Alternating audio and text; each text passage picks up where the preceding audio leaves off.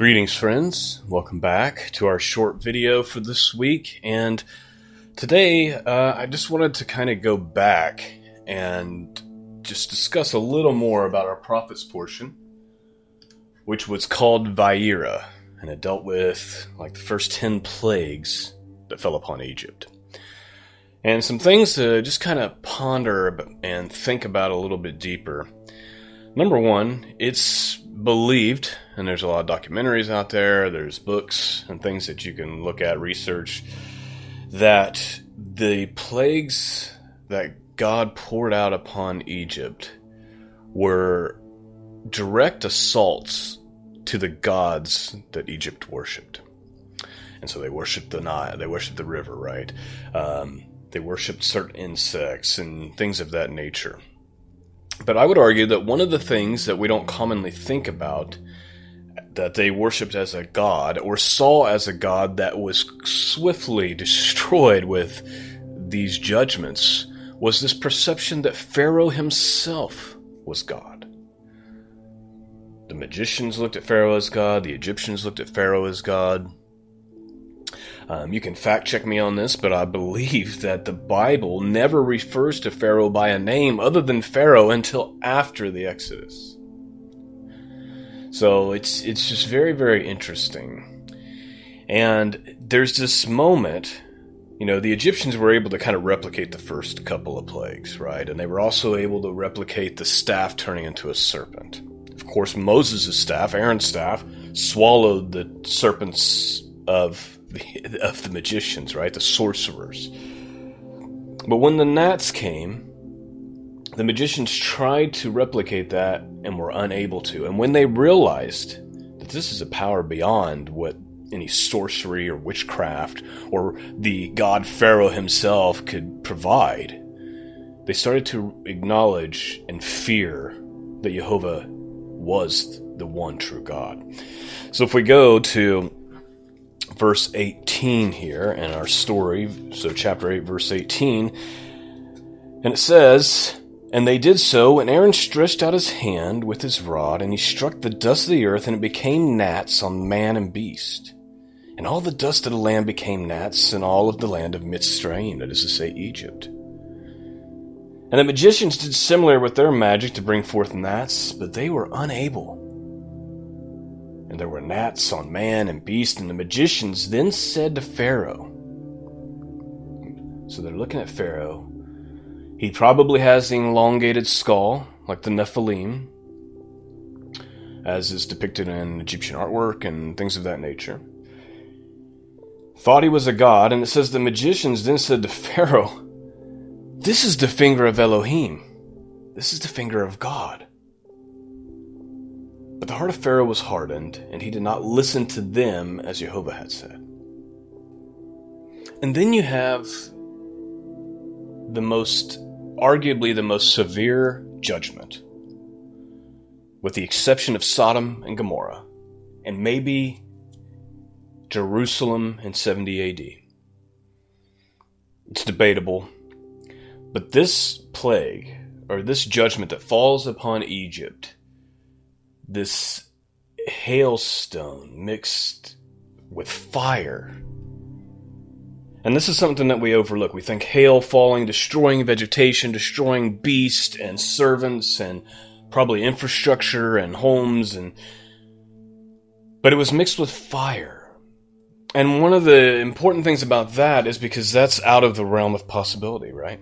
I mean, only God could mix ice and fire at the same time. And it's this very judgment that causes Pharaoh to even realize and to take a moment and look in the mirror and realize he isn't God. Jehovah is God. He isn't righteous. Jehovah is righteous. So let's just look at that real quick here.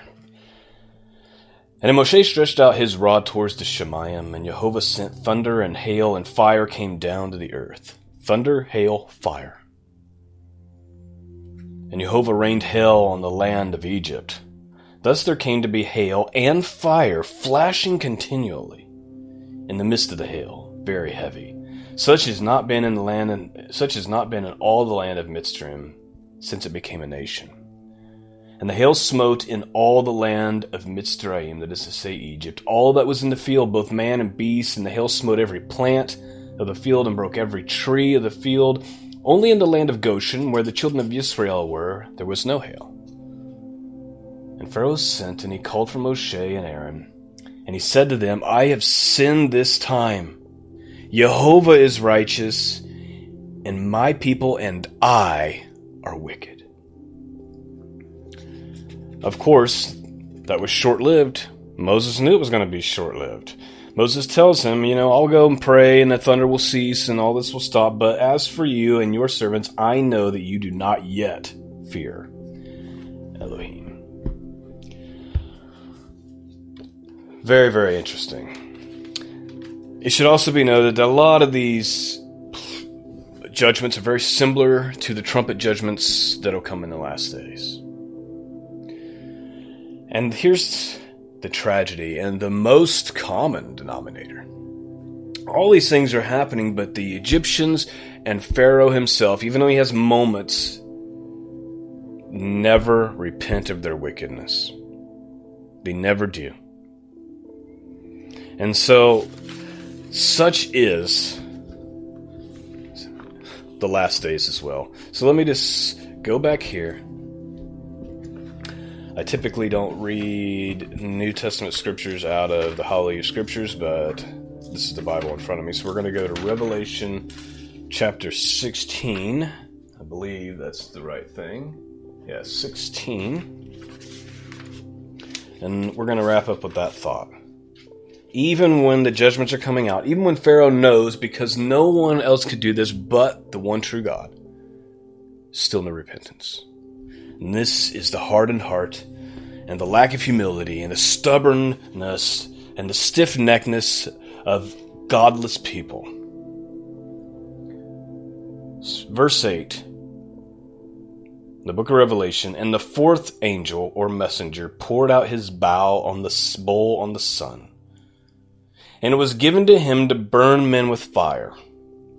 And men were burned with great heat. And they blasphemed the name of Jehovah, who possesses authority over these plagues. And they did not repent to give him glory or esteem. They know it's him, but they refuse. They're saying, I know God is real. I know he's the one doing this. I choose hell. I choose suffering because I'm that stiff-necked. I'm that stubborn. It's a tragedy. And this is the world we live in today. I don't believe in atheists. I believe every man, woman knows in the depths of their heart that there is a God. What they're saying is, I choose sin. I choose temporary pleasure in this world. I choose temporary pleasure. Even though my life is so short, it's just a vapor compared to eternity. I choose that over God. And so I'm going to invent these ideas, and I'm going to try to rationalize these things in my heart and mind and believe that there is no God. But the day is coming when it will be obvious to all, blatant to all, recognized by all, and yet they will still reject him. That is our study for this morning. I pray that you've been blessed and strengthened. If this channel and the podcast itself is blessing you, please consider supporting it by going to scriptureandprophecy.com. Thanks for listening. Peace and grace be with all of you, and until next time, God bless.